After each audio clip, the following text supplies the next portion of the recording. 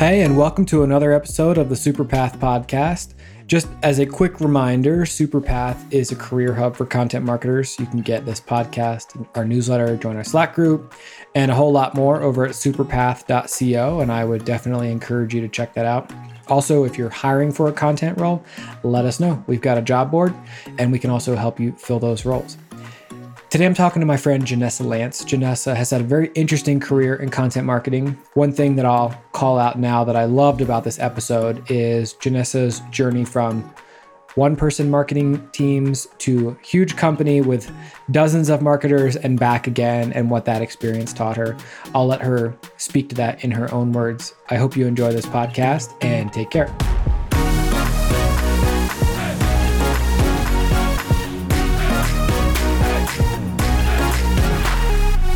Hi, I'm Jimmy from Superpath, and today I'm here with Janessa Lance, Head of Marketing at Fishtown Analytics. Hey, Janessa, how are you?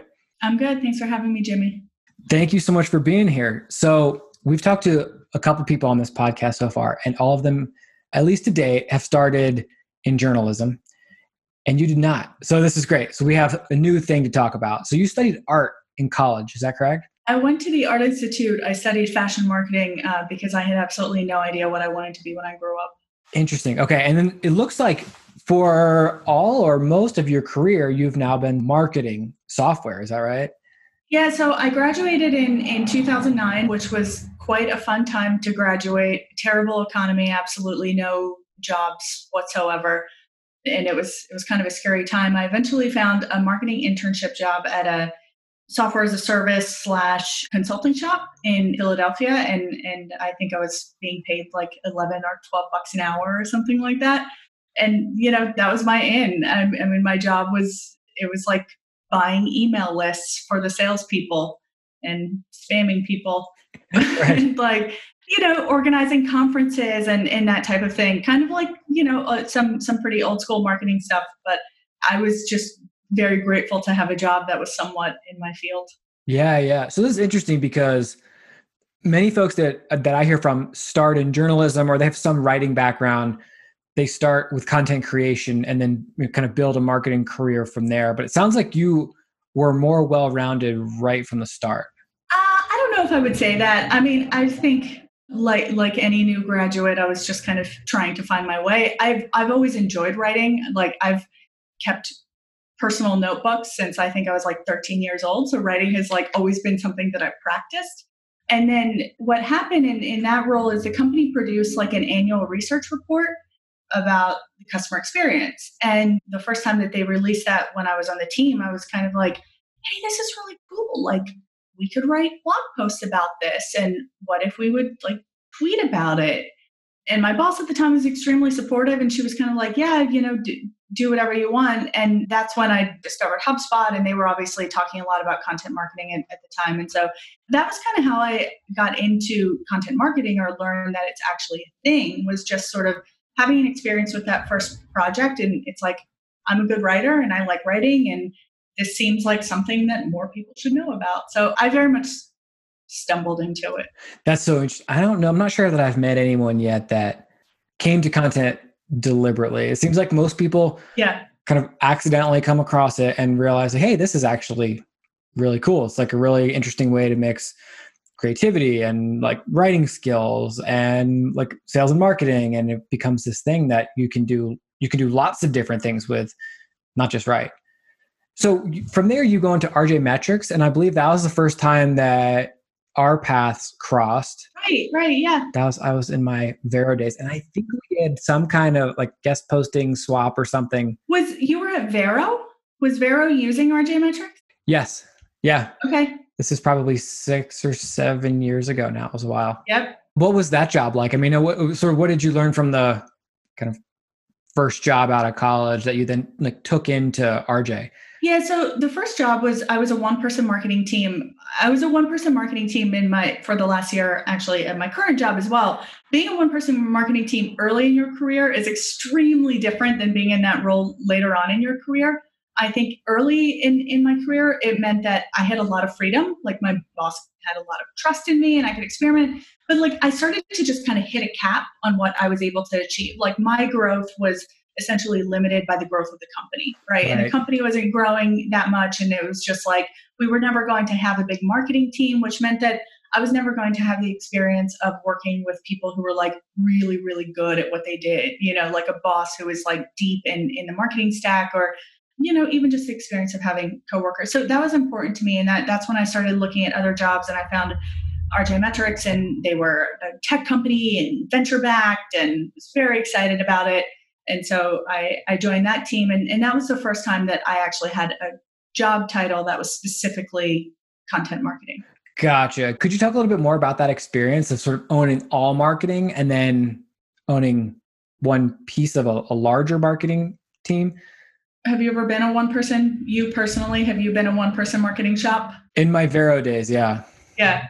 It can feel like you're being pulled in a lot of different directions. Yeah. So what it gave me exposure to was like, I got to set up HubSpot, and I got to improve our Salesforce instance, and I was doing some very rudimentary marketing analytics, and I would publish a report every month and do our blog and do our social media. And we were on this like old hard coded HTML site that one developer at the company could edit it, right? And so I ported us over onto WordPress and got us set up on HubSpot. So I was able to send emails a lot easier. So there was just like a lot of stuff to do, but it's like a mess of tactics. Yeah. At that point in my career, it was very hard to distinguish like what was a priority and what wasn't. And it felt like I was doing just a lot of different things. And so for me, the shift to content marketing was like, I am going to go deep on this writing thing, right? I wanted to get better at SEO. I wanted to, figure out how content fit into like a bigger marketing strategy that wasn't just kind of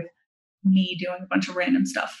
Yeah, yeah. And so you've come back to this again, the one person marketing team. I'd love to touch on that maybe in a minute. Yeah. I think that's so interesting because it reminds me a little bit of like occasionally people will ask me for like advice on like career things. And I'll say, one thing I recommend everyone do is do some freelance writing. Because say your background is primarily writing, it gives you exposure to the entire process. You have to learn to sell it. You have to learn how to send invoices and chase people down when they don't pay them and deal with unhappy customers and all these other things. And it seems analogous to being a one-person marketing team where you have to understand how the website works and work with the developers and probably learn enough HTML and CSS to save yourself from dealing with developers sometimes. And you learn so much more about the entire process, not just the how to write an article and get it to the finish line. Yeah, and that was really valuable. I think that throughout my career, I've kind of always had this pull where I'm saying like, I want to go deep on content, and inevitably I kind of get pulled back into like other marketing stuff, right? Which I think happens anytime because to do content marketing well, you really have to understand like the company narrative. So you have to have like a strategic understanding of the business. And I think that one of the problems today is that there's like so much good information about how to do something like how to win at search marketing, right? And so it can be very tempting to like jump into that, and everybody wants that story of like, I grew a blog from 5,000 monthly visitors to 100,000 monthly visitors. Right. It's like it's a good story, but that's not always like what your business needs. And I think that for me, the experience of being a one-person marketing shop kind of, it made me much more aware of like the sales pipeline and all that kind of stuff. You kind of see the big picture. Right. And that's something that I've always kind of ended up being pulled back into. So I was at RJ Metrics. I think I was in a content specific role there for maybe about a year or two. And then again, ended up in more of just like a general marketing role. So I had some content marketers who were reporting to me, but was also doing, PR and design and events and all this other stuff. Got it. And you were the marketing director there, right? Yes. And so did you get some people management opportunities there too? Yeah, that was my first people management role. So built a team there of about 5 or 6 people. That's great. So then it's like hiring, managing people, retaining them, one-on-ones, all that good stuff.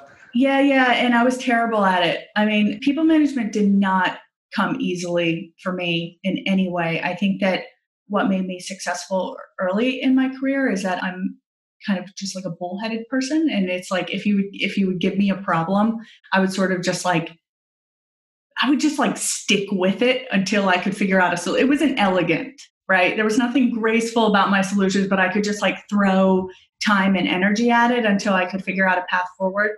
That does not work with people management at all. It takes a lot more grace and tact. There's a lot more emotional nuance. So I think that the people on my team at RJ Metrics, I am grateful for their patience with me. That was a hard shift to make. Do you have any advice for someone? And I think this is a common scenario. Someone starts their career as an individual contributor in whatever way, and then eventually has this opportunity to manage people, which is kind of an inflection point in a career. Like, Yeah. and it feels, at least I remember it feeling absolutely terrifying. And I remember thinking, I can't do this. I just want to write. I don't want to. I mean, ultimately, it was an incredible learning experience. But do you have any advice for someone who might be approaching that point in their career, and how they might think about taking on their first people management role? I don't know if I have any great advice. I left my first startup experience in general feeling incredibly burnt out, as can happen in startups, right? It's like a very intense ride. In the end, the company was acquired, and it was kind of like, wow, I've just been pouring so much into this. And so I was very burnt out for a lot of reasons. It was like hard work. It was people management was not something I was particularly good at. And so I was actually planning to do a year of freelance, and then HubSpot got in touch with me. So I'm getting ahead of myself just a little bit. But my point is that when after taking some time between that experience, and I started having a conversation with my manager at HubSpot about beginning to manage people again. And I think I went into it that round with a lot more caution and just being a lot more humble. I think it was sort of like my first round with it was just sort of like, whatever, I'm at the point in my career when I should be a people manager, right? Or it's like, right. Of course I can do this. It's like, I just need to help somebody write better, as if that's what it is. I don't think I was aware of just like how much is really helping people manage their emotional states, right? Because we all feel very emotional about work. Work is incredibly personal, right? And when somebody's giving you critical feedback, or the structure of a blog post starts to feel, you're like, that's a decision I made, right? Yeah. It feels personal. Sure. If I had advice, if I could go back in time and give myself advice, I would probably say to be a lot more humble about it and approach it cautiously. At this point in my career, I rarely undertake something new without trying to find people who've done it before to talk to them about it. And I really wasn't doing that. So kind of the only person I was getting management advice from was my manager at the time. And just having the experience of, working with a broader range of managers for myself helped me find my style as well. So like if I could go back in time, I would say be more humble, talk to people, find other people who are newer in the experience of managing people, and try to learn from them. Yeah, that makes sense.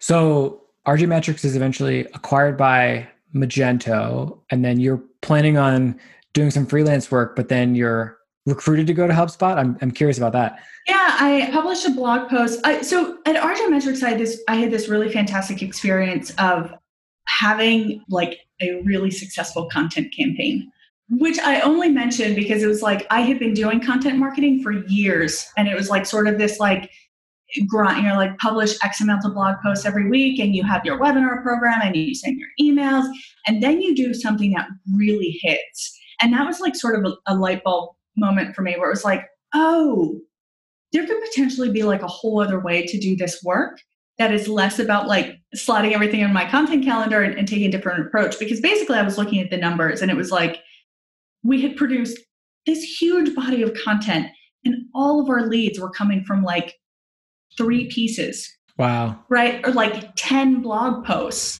And you're kind of going like, wait a second, there's something happening here that was unexpected, right? And it's a little bit discouraging too, where you're like, wow, I put in all this work.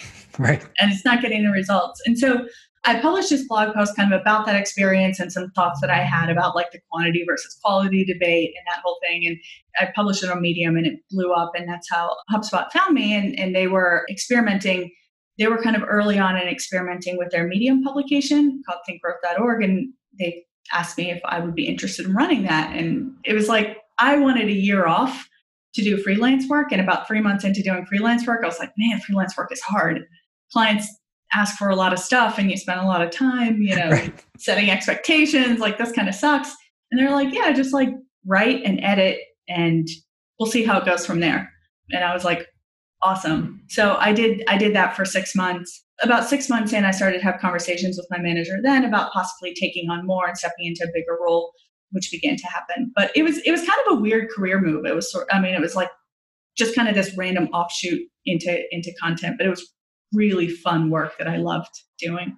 That's really cool. So when you're doing Think Growth, I mean, you're essentially the managing editor and you're working with other people to contribute content. Yeah. I mean, as opposed to being the primary content creator yourself. Yep. So I was doing, especially early on, I was doing, 1 or 2 articles a week. But a lot of what I was doing was helping professionals who were just writing about their work, whether it's a product manager or data analyst or a marketer, right? Whatever their role might be. And they want to say, hey, I have this specific insight that I want to write about. And so I would work with them to turn it into a story and kind of coach them on it. And then increasingly, I started to edit other people who were internal at HubSpot, whether it was like an executive who had an idea and it didn't really fit into like more like the SEO strategy on the HubSpot blogs, then we would publish that on thinkgrowth.org and I would work with them on that. And Medium is such a cool platform for that, where it's much more about like views come more from sharing and claps. Right. Like they come from the algorithm rather than just search alone. So I kind of shifted into starting to coach people more internally, which then expanded into like this executive thought leadership program at HubSpot. And then I started to do just like full-on communications work and leading the communications team there, which was not a direction I expected my career to go in. But again, like so happy I had that communications experience. It was extremely helpful. That's so interesting. I mean, so HubSpot obviously, is a pioneer in the content space. I mean, probably the pioneer in the content marketing space. I mean, I could imagine that being surrounded by a marketing team of dozens, I assume, was just great from a career perspective to see like all the different avenues that one could take. Yeah. I mean, so many different avenues. And I think that that's one of the things that is, HubSpot is the pioneer in this space. And so I think that they are also like a clue about how this space could potentially evolve. And you do very much see that, right? Like, I think we're beginning to see in the content industry as a whole, a lot more focus on like the types of content marketers. I feel like in general that these roles that are just content marketer are becoming a little bit more rare, where it's like, we're hiring a blog writer, we're hiring a podcast producer, we're hiring somebody for editorial content or demand gen content, right? So there's a little bit more specialization. Not that the specialization matters all that much. I think the reason that the specialization matters is because it indicates that the companies who are hiring for these roles have like a much better understanding of how a content marketer can impact business goals. I was very much in that position before where it's like, you hire a content marketer and then it's like, well, am I trying to build traffic to the blog or am I trying to generate leads? Right? Like, oh, okay, we wrote this blog that got all these views, but it's not actually getting any leads. Well, which one did we want, right? And I think that as a whole, the industry is getting a little bit smarter about that stuff, and you see that reflected in titles. Right.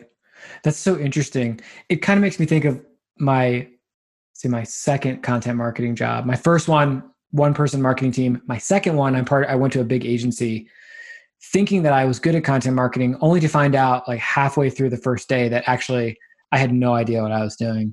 But I was so inspired by like these people around me who were so experienced and actually were so helpful also. But it was an eye-opening experience to see like there's so many ways this could go. I had no idea. And I'd never have had the experience had I not gone and been part of it. Yep. And you see people who are really good at search and really good at more this top of funnel editorial content, really good at demand gen, right? And there's a lot to learn from these people, but I think that today, this is always true in marketing, but there are just like so many tactics that you could do that are appealing, right? And content marketers tend to talk about their work, right? Like we're all marketing ourselves, and there's just a lot of noise around like, this is the thing, like this is how we grew our blog, and this is how we generated 1,000 leads, and like we're doing a podcast, and podcasts are so great, and everybody has to do a podcast. And there's like, there's a lot of pressure around that just comes, content marketers create content. Right. So then after that, you go to Fishtown Analytics. You were a one-person marketing team when you first started there, but now with a decade of experience under your belt, how was that experience different than the last time you were a one-person marketing team? Yeah, a lot more focus. I really spent my first year on the team doing a lot more product marketing work and product positioning and that type of thing. I think that I still feel this, like I love content and content strategy and producing blog posts. And when I joined the team there, my first instinct was again like, wow, there's like all this search opportunity in the space. We have to clean this up. And then kind of doing a check and being like, you know what, that's actually not what the business needs today. We actually don't need 100,000 eyeballs on our blog posts. We have this growing community of users, and we want to be much more thoughtful around how we serve those existing users rather than like trying to just artificially inflate growth of that community. It's like we want that community to be growing in a certain way. And so I think I just have better perspective on like why you would do a given thing, right? You have more experiences to pull from. Right. And so are you building out a team at Fishtown now? Yeah, just starting to. We had an events manager who joined our team about a month ago. We hired her pre-COVID. So she's in a very different role today than what she initially signed up for. Yeah. Oh my gosh. Yeah. But events were a very core part of our strategy for 2020. And, we're kind of readjusting from that, but we think it'll come back soon. So she's running events. And then we also just added somebody. We have a training program that we run, which is again, like, it's all content, right? Like all marketing is content. So we have a training program that we run, and we just brought somebody on to focus on building out that program and, find out how we can run it or, train more people at lower price points and all that fun stuff. Right. Are there, as you look back at your career, are there a handful of core skills that you find yourself leaning on over and over again? Like for some folks, it's probably writing, or for some folks, it's storytelling or whatever else. I mean, are there a handful of those things that you find yourself using all the time? I don't know if it's a skill so much as like a framework, but I always go back to like the think, feel, do framework anytime you're thinking about a message, right? Whether it might be a blog post, but maybe it's just a tweet, maybe it's an announcement post, but always like thinking about who is your audience? What do you need them to understand? How do you want them to feel about the message that's being delivered? And what action do you need them to take? And I think that content marketers in general, we spend a lot of time thinking about the action part of that, the do, right? Like we want somebody to sign up or subscribe or share, something like that. And probably a little bit less time on the feel. And so that's always just like a useful framework that I go back to anytime I'm communicating something, is like, how do I want somebody to feel after reading this? Do I want them to feel excited? Do I want them to feel like they're part of something special, right? Like it's exclusive, right? And like just kind of framing every message in that way, that's always useful. But I think it's that thing again of just like, what does a business need from you? What does your audience need from you? Rather than, this pull to have like the big numbers, right? Like the most signups for your webinar, the biggest blog. It's like, those aren't actually always the right things to focus on. And so it's just kind of that obsessive, always thinking about what the audience needs from you. Yeah, I love that. As you look back, is there any advice that you would offer to Janessa 5 years ago or 10 years ago about all of the interesting and I'm sure sometimes challenging career things that were going to happen? Probably say like work less. Oh, interesting. Try to work smarter. I think that I just like wasted a lot of energy over my career, like trying to fix problems with time that can often be solved more elegantly by a little bit of thought or talking to people. Or after this whole coronavirus hit, I was having a conversation with my boss, and we're kind of realizing that all of the events that we had planned for the year, which is a huge part of our marketing strategy, they're just not going to happen. Right. And he's like, we really don't have a marketing strategy anymore. And I'm like, that's true.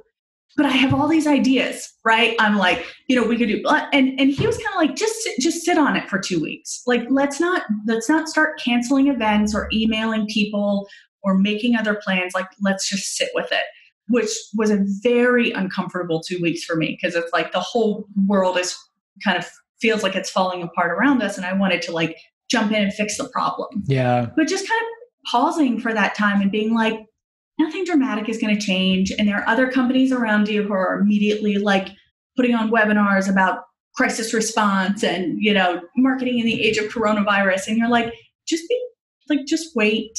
And I think as a result of that, today, where we are thinking about our event strategy heading into, where we've been over the past few months, and I think where we are heading into the year, I feel like we're in a really good place and we have some good thoughts. And some of that just came because we weren't just immediately jumping into action. So there's always that tension, right, between like strategy and action. And so it's not like one is better than the other. It's just that me personally, I think I'm more biased toward like, let's jump in and do the thing. And so just remembering to like, sometimes you can actually get farther ahead by moving a little bit slower. I love that. That's fantastic. This is great. I mean, I so appreciate your time. Your career has been interesting and sounds like it has been rewarding as well. Where can people find you online, Twitter, LinkedIn, see your writing, all that good stuff? Yeah.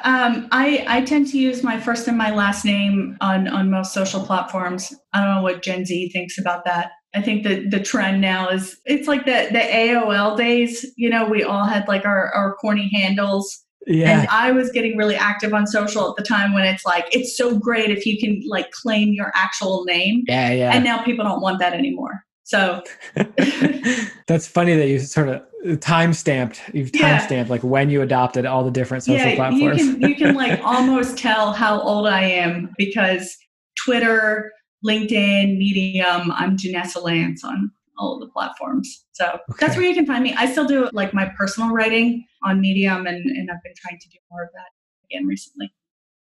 Cool. Well, I'll make sure that I link to all those things in show notes. Definitely folks should go check out all of Janessa's great stuff. Janessa, thank you so much. And I will see you in the CMCG community soon, I hope. Yeah. Thanks for having me, Jimmy. This was fun. Take care. Yeah. Take care.